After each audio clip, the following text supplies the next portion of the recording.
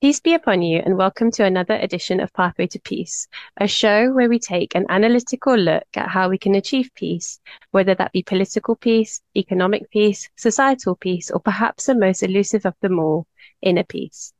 Today, if we relied on mainstream media, then I think it's fair to say that one could be left quite puzzled, perplexed about what's occurred and how accurate the story is, or even panicked because of the reoccurring nature of breaking news.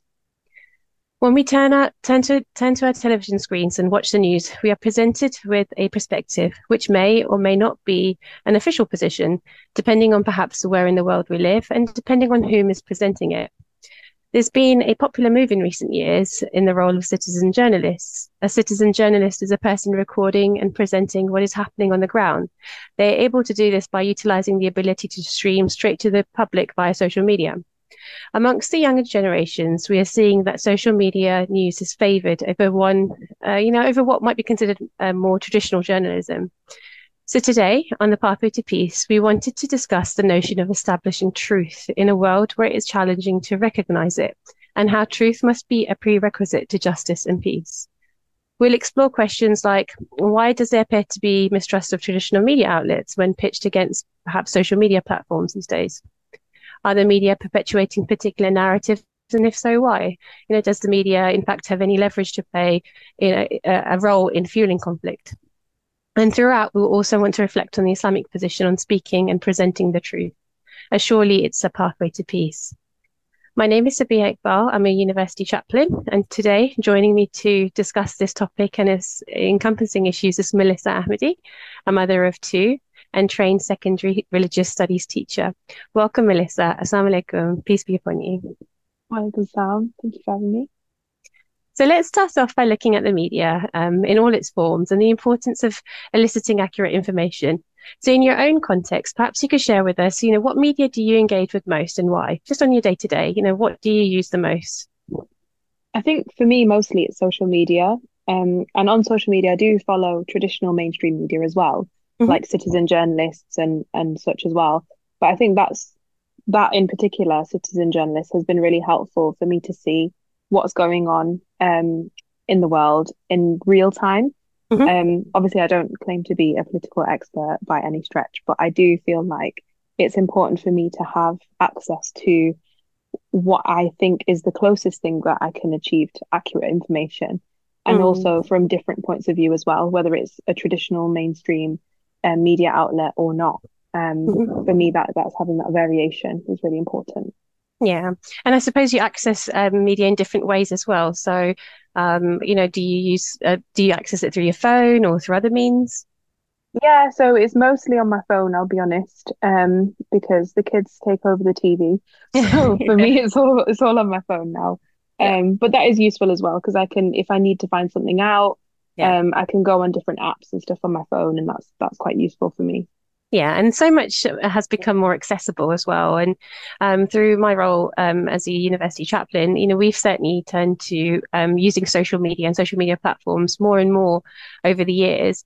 There is, the ability to be able to vary how we actually communicate through our social media platforms. It's more attractive as well, and so we tend Mm. to use social media more than perhaps, putting up posters or putting something in a university magazine or newspaper and so on. So we've also shifted towards using social media more, and that access to it as well. I suppose it depends where you live, where you're from in the world as well as to what sort of medium is available to you. Um, Yeah. and I think it's by and large, social media seems to be easily accessible and free as well. And so I think Yeah, it's been used more. I think so. I suppose you kind of touched on it, but where do you sort of look to for your current affairs, like for you individually, maybe not in a workspace, just for you personally? Yeah, so I suppose growing up, the kind of traditional media outlets were television, the radio. Radio probably engaged with more now. I think as I've grown older, but I suppose when I was younger, it wasn't something that I'd engage with so much. But newspaper, definitely. And I think newspaper, particularly because there used to be a free newspaper that was delivered to the house, the Herald and Post. And that was the way to kind of find out more about what was happening locally as well as in the kind of wider county. It had sections on entertainment and sports as well. But inherently, as it's a newspaper, it was the place that I'd go to be able to learn about current affairs and what was happening. But I think times have changed, quite significantly, and with global events as well, and technology changing, I can understand, why social media is easier, and we've all got it individually as well. So as you said Yeah. earlier, you don't have to share it so much, and that kind of information is quickly, easily, in multiple languages available at your fingertips, and so I think that's why more of us have turned to that medium. And it's important, I think, to understand how that's actually shifted our understanding of the world as well.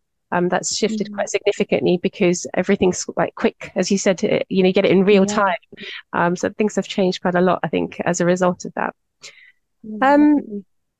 let's maybe talk a little bit more about those traditional media outlets. Why do you think that there appears to be some mistrust of those media outlets? You said earlier about, the importance of accurate news. And so where do you go for authentic and accurate news? Yeah, it's a difficult one because I think we're seeing more and more that the full truth is often kept out of the mainstream media Mm, due to either vested interests or materialistic reasons mhm, or ultimately power and who is in control of that. But mhm, this isn't like it's not a new thing. It's not since the phenomenon of social media. This has sort of always happened. mhm, And I would say most major outlets, they have their own agenda depending on how they're funded or whether they do represent a wider political standpoint. Like, mhm, for example, is that particular outlet, is it funded by the state? mhm, And in which case, if yes, then that can also be a way of an avenue to corruption as well.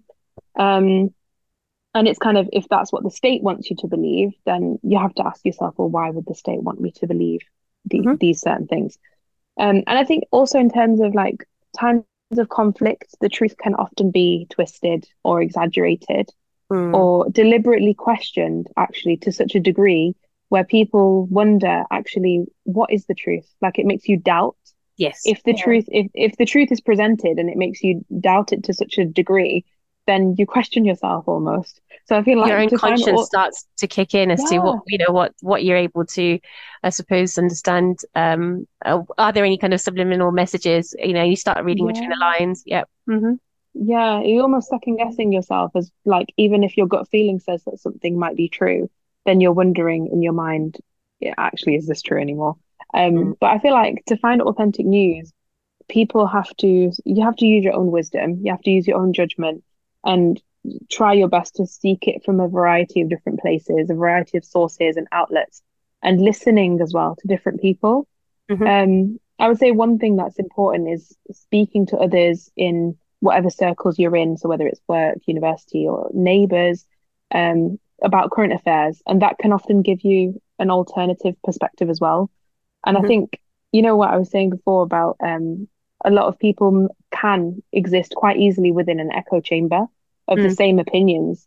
And I think having your viewpoints challenged is also quite an important thing, especially when it comes to where we get our information from. Yeah, no, I agree. I think it's really important, and that I suppose goes in line with my work, and I'm sure as in terms of teaching as well on your side of work, it's important Yeah.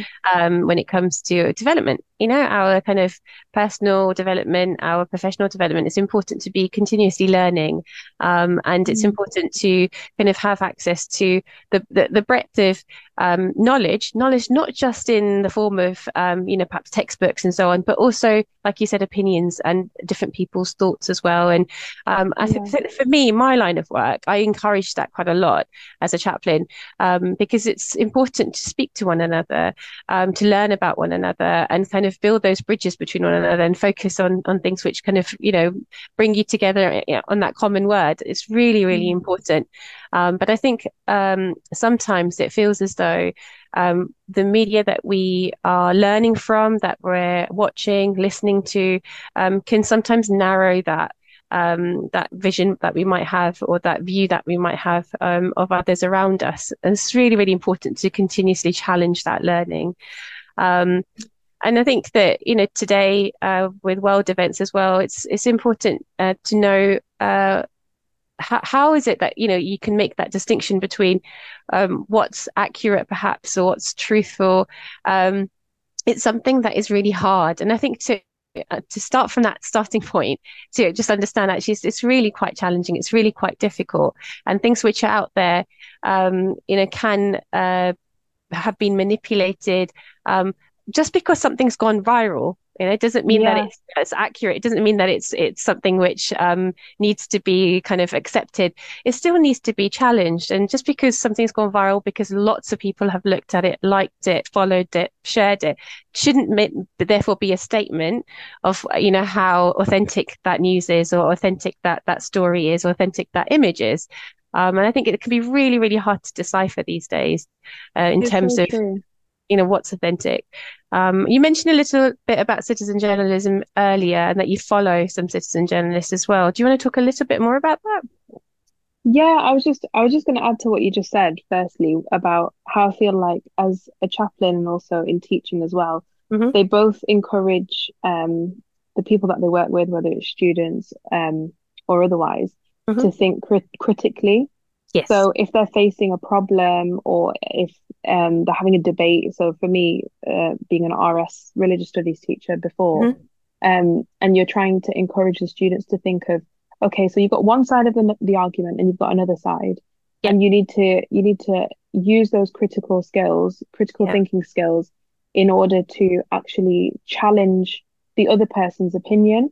Hmm. And I think this is such an important thing because you know what we were saying about the echo chamber.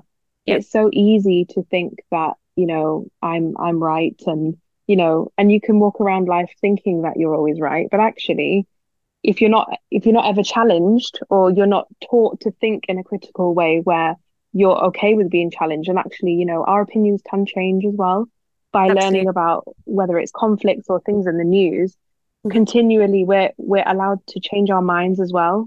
Hmm. I think that's quite an important point as well between both Yeah. the It's professions.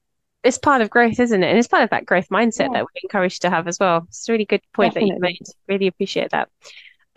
So there's reporting. We've talked a little bit about news reports and from different outlets, So if you think about traditional outlets as well as social media, but I think we're in a world where I suppose we're worried about this quite a lot.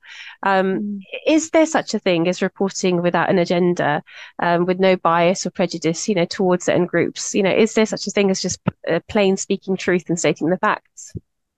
That's such a good question. I think it is possible to achieve the truth when there's no other vested interest at play. But Mm, the reality of the situation is that this actually hasn't happened yet. mm, So maybe the role of citizen journalist is probably the closest thing or the clearest example right now about authentic on the ground reporting, whether it's in a war zone or otherwise. But even then, sometimes positions may be compromised, um, depending on what's happened, what's the background or the context or the reason why that person might be recording what's going on. So yeah. I think everything can be manipulated. I think that's Mm, that's the tricky thing. And I think in polarized conflicts where there might be two opposing narratives or more than two mhm. or about what's happening on the ground, it is important to establish what the facts are and Mm. take in all the sources of information to get a clearer picture about what's going on from different perspectives. Yeah. I mean, the ideal obviously would be that the facts alone were presented, and then people can then make up their own opinion about what is happening.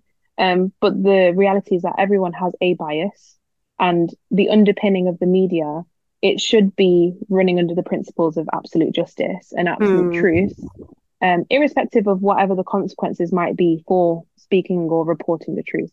That should be the underpinning of it. And this is mm, actually something that Islam promotes as well. mm. For Muslims, we have this concept of speaking the straightforward word, or the Arabic term is called qawl sadid. Okay. This is in chapter 33 of the Holy Quran, Mm. and this basically means, when we speak, we should speak honestly, we should speak accurately. And another important point about this particular concept is that things are said and done appropriately at the right time, Mm. taking into account people's sensitivities or whatever's going on, what is the context of that particular issue. Yeah. For example, speaking in anger is something that Islam does not promote, for example. Um, No.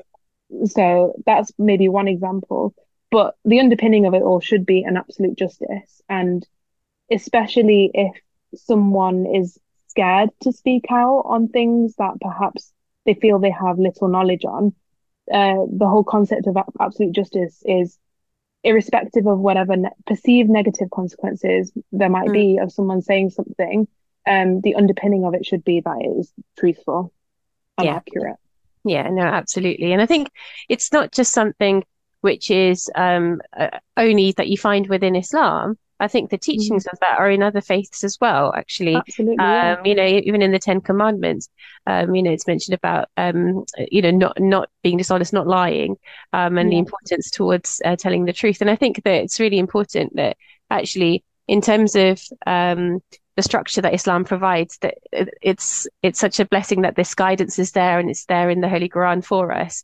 But actually, I think if we look, more widely as well, that actually the guidance is there. It's about how we apply it, in our day-to-day lives as well. Something that we might see as in terms of religious text, how do we then apply it to our day-to-day life? And actually, what it's calling us to do is to speak truth. Mhm. In everything that we do, and I think it's really important. And I'm glad that you touched upon like the point about the kind of vested interests that different organizations might have, which might lead them to have an agenda as well. I remember His Holiness, our current Khalifa of the Ahmadiyya Muslim community, Hazrat Mirza Masroor Ahmad, mentioning how actually positive change is only possible if one is willing to set aside their personal interests for the greater good and is willing to act fairly at all times. And Mm. it's a foundation, that Islam is built on, of justice, like you've said. So Yeah. thank you for sharing that. Who's responsible, do you think, for producing media that we consume, and how does the ownership, kind of impact dissemination and output? I think those who produce the agenda, whether it's private organizations or companies, and this has always been the case, it's not a new thing, um, they fuel what can be described as a propaganda machine Mm, of sensationalism or sensationalist news. And then this would then in turn promote a particular narrative depending on whatever the interests are. And it also depends on where in the world you live as well, as mhm, to what sort of bias might be at play. I mean, I know people personally who refuse to engage with any news stemming from a particular individual or corporation because of um, maybe the tabloids or the divisions that it's created or allowed for in society, mhm, which is probably an important thing that we should be mindful about where, what's the root source of where our news is coming from. And I think particularly when damaging narratives can become disseminated in the mainstream, whether it's about race or culture, mm, which stirs this division on purpose, I think the result is obviously very, very negative. Community relations break down. There can become a distrust, which is what we're talking generally of not just the media, but also of certain communities of people.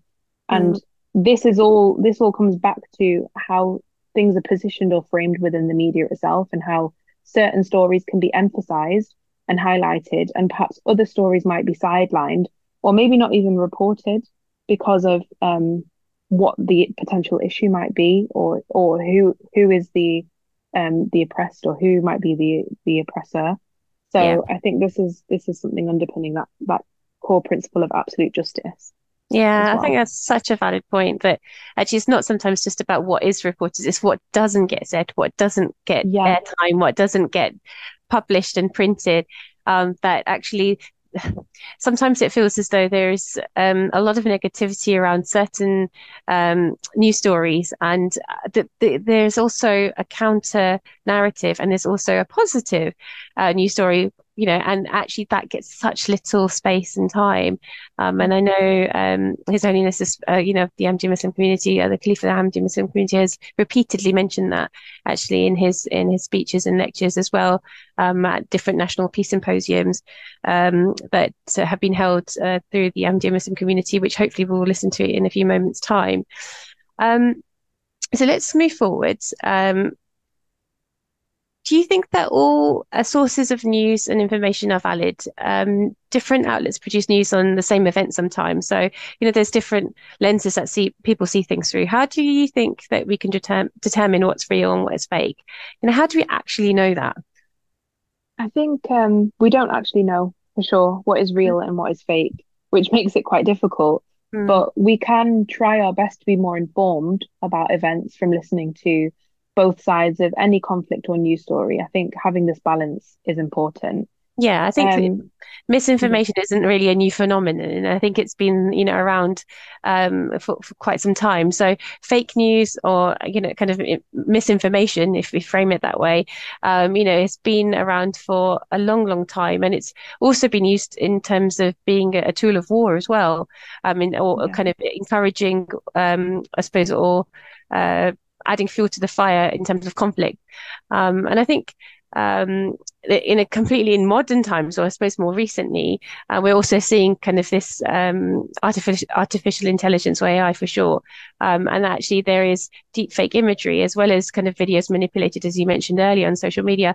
I think all of that kind of the misinformation, the fake news side of things, and the AI is making it quite a challenging world to live in to be able to elicit what's truth and what's not.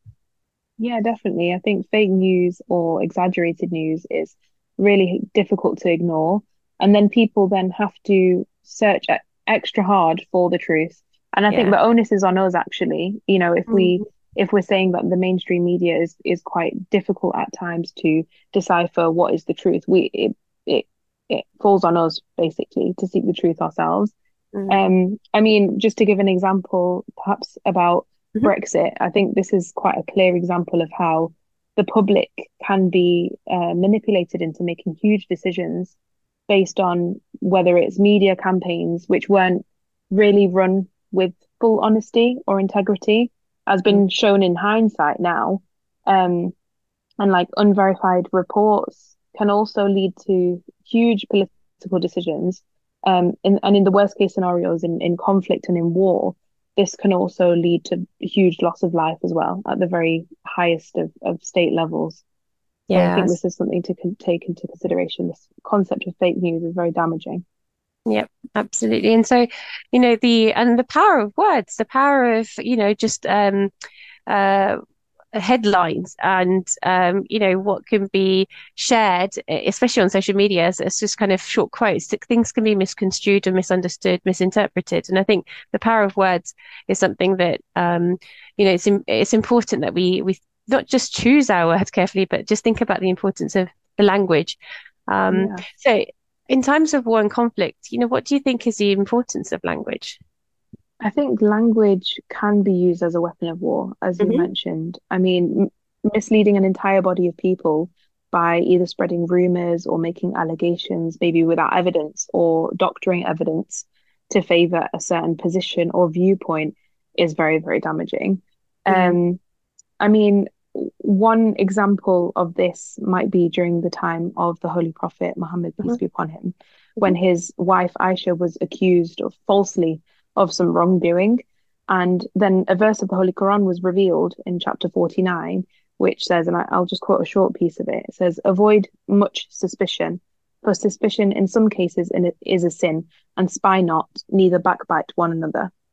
And I think this is quite a strong example, but the imagery is clear of how important it is, and also the consequence of not speaking sort of plainly or in a straightforward manner is bystandership. Hmm. So it actually sometimes people don't want to raise their opinions or voice their opinions, and some people choose to stay silent instead. And that's also quite a damaging thing, especially when in times of war or conflict, when we should be using our voices to promote peace in the best possible way. Hmm. And also looking beyond uh, otherizing language, propaganda, to make out certain groups or groups of people to be subhuman or to be seen as lesser than others. That's an extreme damaging thing, and that always leads up to war. Or is it also a weapon of war as well? Hmm. This language, when language is weaponized. Yeah. Um, So yeah, I think there's a very fine line between the freedom of speech and also the freedom to abuse when it comes to language and not hurting and disrespecting the sentiments of other people as well. Absolutely. No, absolutely. I think it's something that in some ways not enough emphasis can sometimes be given on that as well. And especially in I suppose in on social media or in news stories as well, particularly that can be in multiple different languages that you might be, especially if you're bilingual, that you might receive Yeah. in different languages. That actually, how detrimental some of the language that can be used can be. Not just in terms of how informed, how you're taking away that information, but how it makes you feel. And I Mm, think sometimes words can be used, as you said, that can otherize people. In other contexts, words can be used that you know make you your affect your mental health perhaps as well, that make you trigger you or make you upset, and I think that sometimes not enough attention is given to that, depending on what sort of agenda that a particular news organization might have. It could be quite hurtful. We've seen that lately as well, I suppose, in our political sphere as well, how actually harsh language which can be upsetting to others has been used, and it's kind of been misused as well, which creates division between people. yeah, very damaging. Yep, absolutely. As listeners, I'm hopefully familiar by now. We are Ahmadi Muslims who believe in the promised Messiah, Hazrat Mirza Ghulam Ahmad, on whom be peace, the reformer and prophet who is foretold to come in the latter days to unite mankind under the banner of Islam. And we are known as the Ahmadiyya Muslim community, and only the only Muslim community where caliphate has been re-established. We're led by the current spiritual head of the worldwide Ahmadiyya Muslim community, the fifth successor, His Holiness Hazrat Mirza Masroor Ahmed, may Allah be his helper. And that's somebody who we turn to for guidance, and who has offered so much guidance, as we've mentioned, and hopefully will share throughout the show as well. Um, so, Melissa, what do you think our faith teaches us when it comes to judging the truth? How do consumers make that judgment? I think one important point would be not being suspicious Hmm. or suspecting people without due cause. But also having a balance between that and being inquisitive and seeking knowledge Yeah, and trying to get towards the truth. I think yeah, it's a middle way, it's a middle path, I think. yeah. Yeah, Um, absolutely. I think Islam encourages us, because not just encourages, it discourages us, I suppose, from thinking ill of others, and kind of being suspicious, as you mentioned. But also there is this kind of empowerment to seek, knowledge, find out more, learn more, ask each other questions as well, to be able to elicit, what is not just truth, but what is their viewpoint, and to create those kind of genuine relations between one another as well. And it's really important. The Holy Prophet Muhammad, peace and blessings of God be upon him, has mentioned about speaking truth even when it's bitter.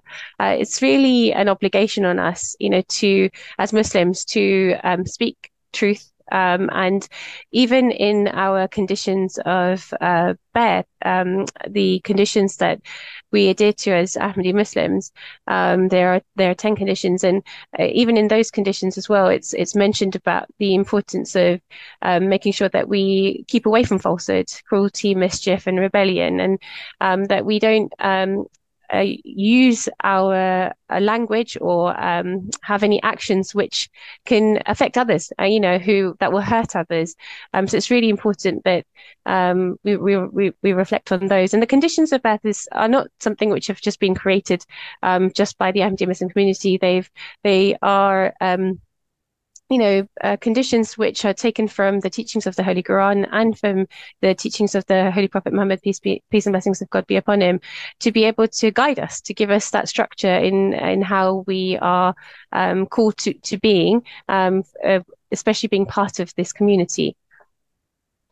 So moving forwards, Melissa, what do you think Islam calls us to do when it comes to presenting an account of what's happened? And I know in recent times we've seen the conflict as well between Israel and Palestine, and there's lots which has been on the news and lots of news stories which have been really upsetting, and things which we're seeing things and we're hearing things which are impacting everyone, absolutely everybody. Did you want to share more about perhaps, what Islam calls us to do when it comes to presenting an account of what's happening? Yeah, I mean, it is an extremely harrowing situation, and His Holiness the Caliph, as you mentioned before, Mirza Masroor Ahmad, um, His Holiness, he has spoken out multiple times on this particular tragic series of events which has happened between Israel and Palestine. And I'm just going to quote something that he said very recently. He said, and I quote, Western media, on the one hand, exaggerates certain news, and on the other, sidelines certain stories. And he continues, true justice requires presenting all scenarios and facts. Then let the world decide who the oppressor is, who the oppressed are, how justifiable this war is, and where it should end. The entire situation should be laid out for the world instead of one-sided coverage. And I'm just going to end quote.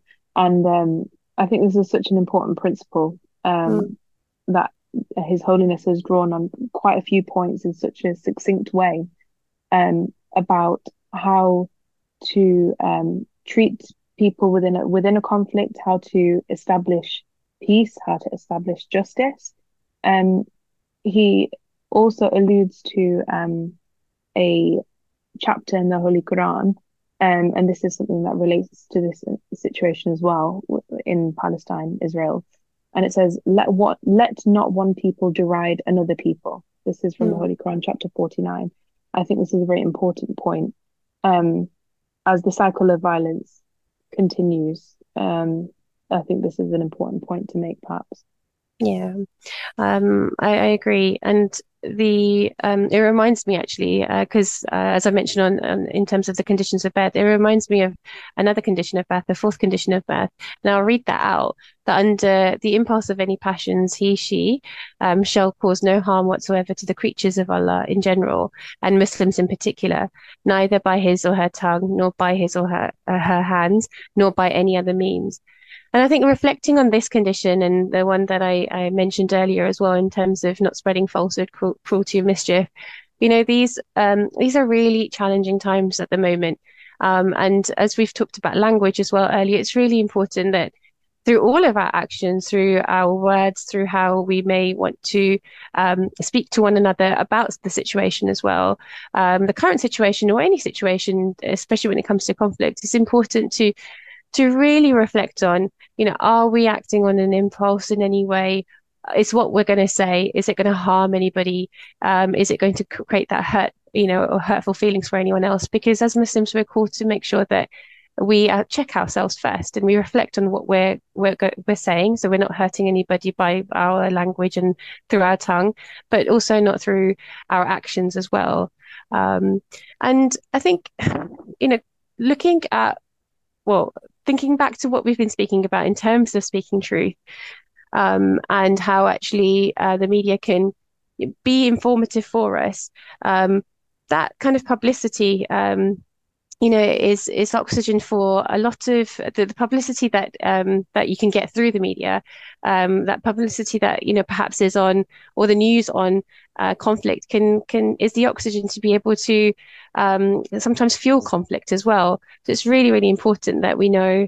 If especially if we're working in a particular sector, or if we're in journalism, that we're thinking about how far-reaching our actions are as well.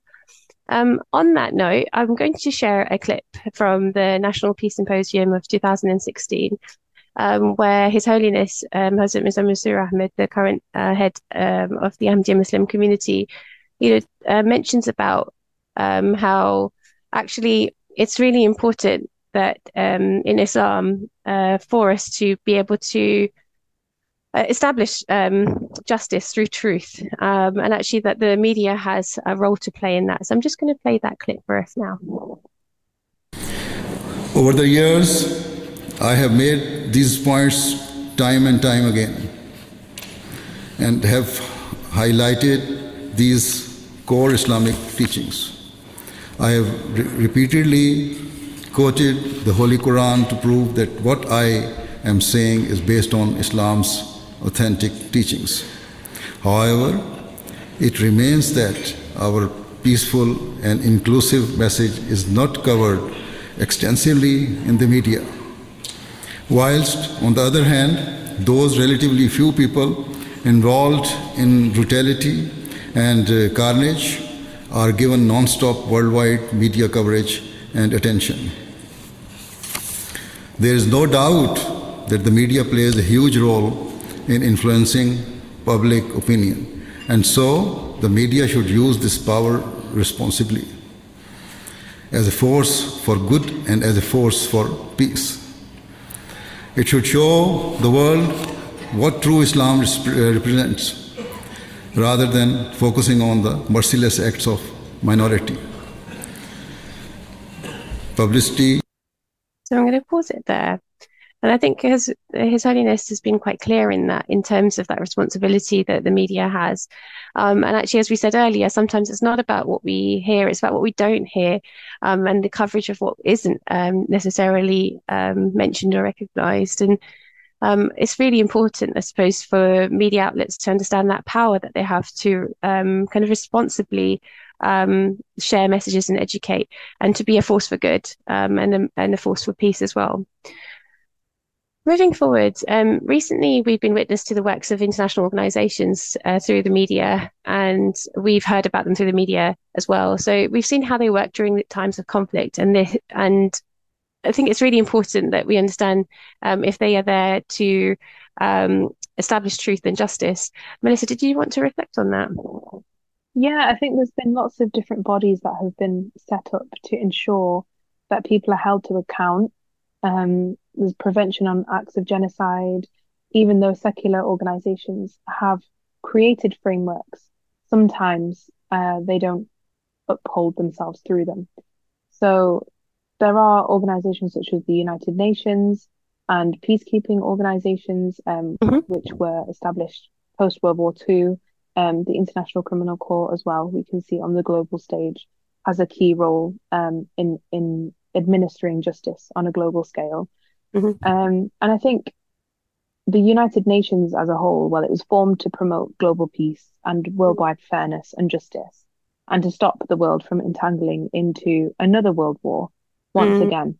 But if we look to current day, it doesn't seem to be working because of the power of veto, as one example. I mean, if justice is a core principle and a core objective, there shouldn't be a reason that there should be no reason why it shouldn't work. But if people came together for the good of humanity without any sort of vested interests or geopolitical goals, then that is the ideal scenario, isn't it? But because of the power of veto, which was very recently, at the time of recording this, calls for a ceasefire with the ongoing situation with Israel-Palestine. The calls for a ceasefire was issued. However, because of the power of the veto, this was rejected and this was blocked. So when we can see these blocks are forming between different nations on the basis of geopolitical interests, that's actually the underpinning of what is undermining this concept of absolute justice in the world. Yeah, that reminds me actually of, and I'll share this quote of the National Peace Symposium in 2017, which are all the peace symposiums and the speeches from the National Peace Symposiums are actually collated in a book called Golden Principles of Justice and Peace by His Holiness Mirza Masroor Ahmad, and I encourage our listeners to have a look at. But what you've just said, Melissa, I think was also picked up in that particular peace symposium. And His Holiness mentioned that, and he quoted in an article published by the New York Times, the former United Nations Assistant Secretary General, Anthony Banbury, wrote, and I quote, "I love the United Nations, but it's failing. there is too much bureaucracy and little result. Too many decisions are made for political reasons rather than following the values and objectives of the UN or by facts on the ground. For the UN to continue and prosper, it needs a complete overhaul. And so an outside panel should examine the system and recommend changes, which I think is so interesting. I think from what you've just mentioned as well, this point was made in 2017, and we're in 2023, and we're realizing and understanding the enormous responsibility on the UN, but actually how, in many respects, it's not being able to fulfill them necessarily. There's been many wars in the past century, and most of us, have known very little time of global peace. We get most of our information, as we've said, on the news.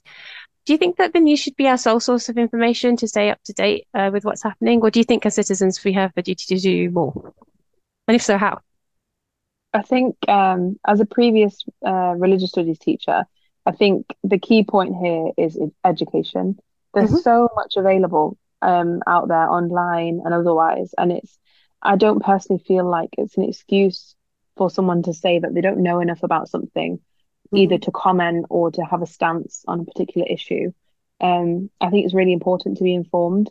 And if you don't know enough about something, then it's quite easy to do some research or to just talk to the people around you about it, talk to your peers about it. What are their opinions?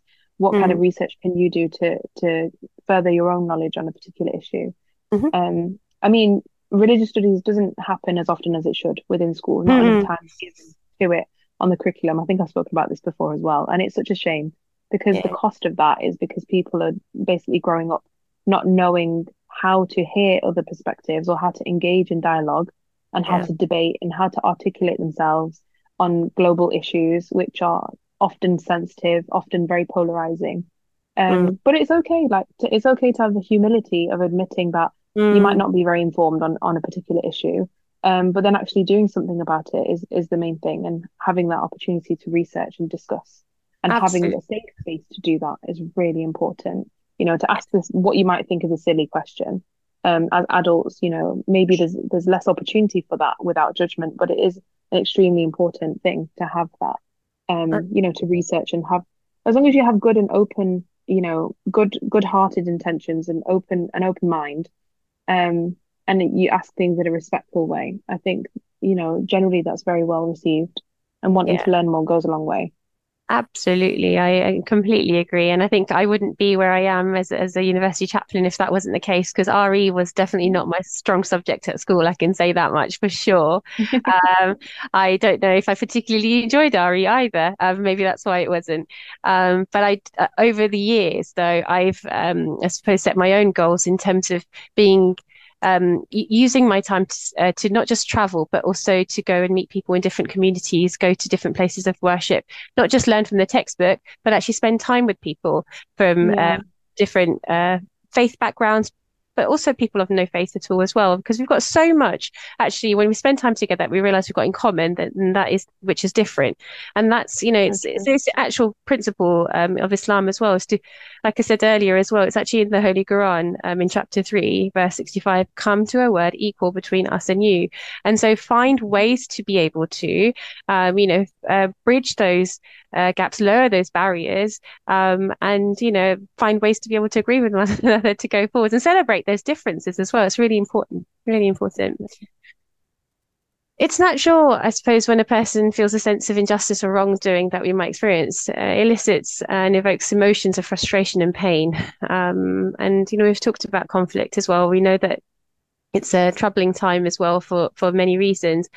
As we know, this can often add fuel to an already burning fire if people don't handle properly, what they say and their actions, particularly at a time of war or conflict. So, Melissa, what do you think is then the right thing to do if a person feels wronged by another party, or even by, perhaps their own leaders or their own peers? I think often prayer is used as a last resort when all else has been done. People pray, but actually, I would say, as a first resort, we should pray as people of faith. And I think this is something very relevant now as it was, centuries ago. And I'm going to use the example of a Prophet Joseph, peace be upon him, who, from an Islamic perspective, is a really good example for this because he went through many injustices in his own life.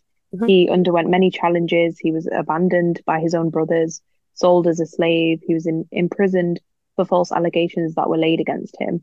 But eventually, it was actually the strength of prayer and time, Mm, and divine intervention from God and true dreams that he received from God that gave him hope that he mm, would get past whatever hardship he faced. And eventually, he actually became reinstated as the second most powerful person in the land of Egypt at that time. And then justice was eventually served because he forgave his brothers when he was in that position of power. He chose not to punish them for what they'd done or to seek retribution for what they'd done, but he chose a path of forgiveness, having had the upper hand in that position. mm. I think this is a really important point because um, it's an example of how someone has to stop by any sort of violence or conflicts. There has to be someone who says this is enough, and there Yeah. has to be, and often it has to be the uh, it's said as having the upper hand, for example, as an example, to be able to say that enough is enough, it must stop, we must end this. And I think this is an example of that. Yeah, no, absolutely. And Islam teaches us that as well, that you can have, you can take action. And, Yeah, with all action, prayer should be part and parcel of that. Pardon me. yeah, But also actually forgiveness as well. If you can forgive, mm, and I suppose that feeling of forgiveness only comes with prayer as well, because you've got to have faith in something greater than you that will actually hold that situation or that individual accountable. yeah, That actually gives you the confidence and the courage to be able to forgive too. So I think prayer is part and parcel because that's what I suppose supports your and nourishes your faith. And having that faith, that you can make a decision about not going for revenge or retribution, but actually forgiving. And actually that might lead to a positive outcome. absolutely. You're listening to Pathway to Peace on the Voice of Islam radio station, and today we're discussing establishing truth as a prerequisite to peace. How, as Sabiha, how can we, as the public, when we see an injustice, or injustices, what can we actually do to voice our concerns? Um, okay, so I think that there's various things that I think that we can do, and I think we are doing as well, even in current times, and in the past during conflict as well. Um, the word jihad often gets used quite a lot in media, and recently as well, it gets used, and it's the meaning of the word jihad. It's really important to mention is to strive, or to struggle to reform oneself, and it's not the violent jihad which sometimes gets portrayed in the media because that goes against the teachings of Islam. The promised Messiah, on whom be peace, the founder of the Ahmadiyya Muslim community, promoted jihad of the pen, which is informing others through writing and using your voice to educate others. So that in recent times has also been carried out by writing to MPs and the monarch, the king, as a nationwide campaign that the members of the Ahmadiyya Muslim community were encouraged to do, especially in the current conflict with the situation in Israel and Palestine. Even our youngsters have written to MPs, um, youngsters from age 7 onwards. It's really important to kind of for us as Ahmadi Muslims to fulfill that concept of and the belief in turning to the pen to be able to write and communicate our message. Writing articles has also happened as well in on social media. The hashtag Voices for Peace campaign was also launched, and it was also launched Parliament. And it was to encourage the world to speak out against global injustices and call for peace as well.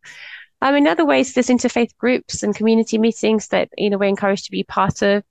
So if we're seeing injustices, it's important not to suffer in silence, to speak to others. As you, Melissa, have mentioned, time and time again, it's important to talk to one another, learn more about each other, but also, kind of open up about what you're experiencing. Speak to family, speak to friends, and kind of any interfaith groups as well.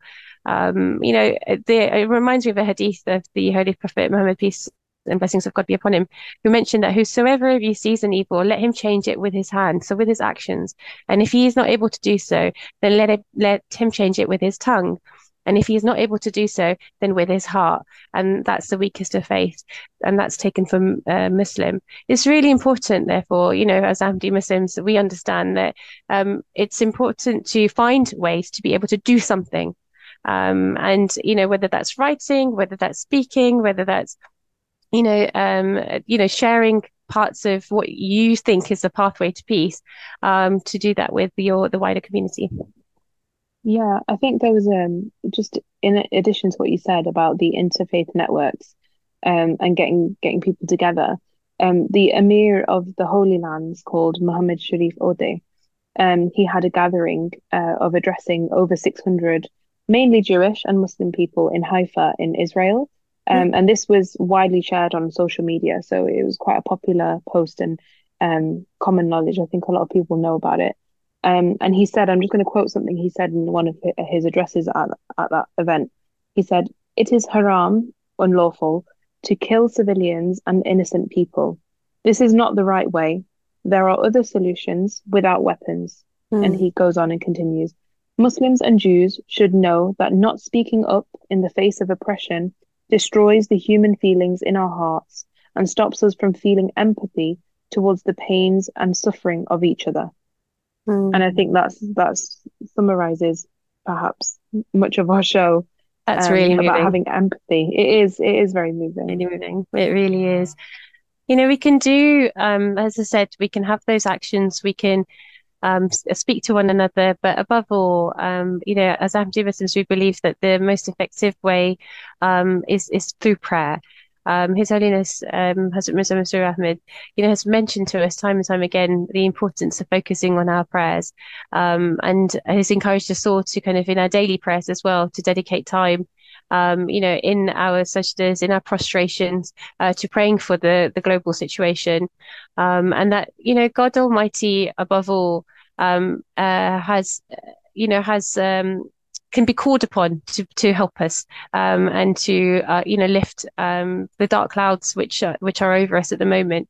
In Surah Nisa verse 60, it's mentioned, "O you who believe, obey Allah and obey His Messenger, and those who are in authority among you. And if you differ in anything among yourselves, refer it to Allah and His Messenger, if you are believers in Allah and the last day. That is best and most commendable in the end." Thank you, Melissa. So to summarize, we've spoken about the importance of the media presenting and speaking accurately, the need for the truth, the role of language and its power to affect change.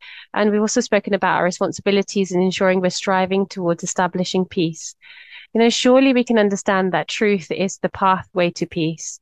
Melissa, any final reflections from you? Yeah, I think there's just a couple of Quranic verses that I'd like to share, which kind of encompass the show.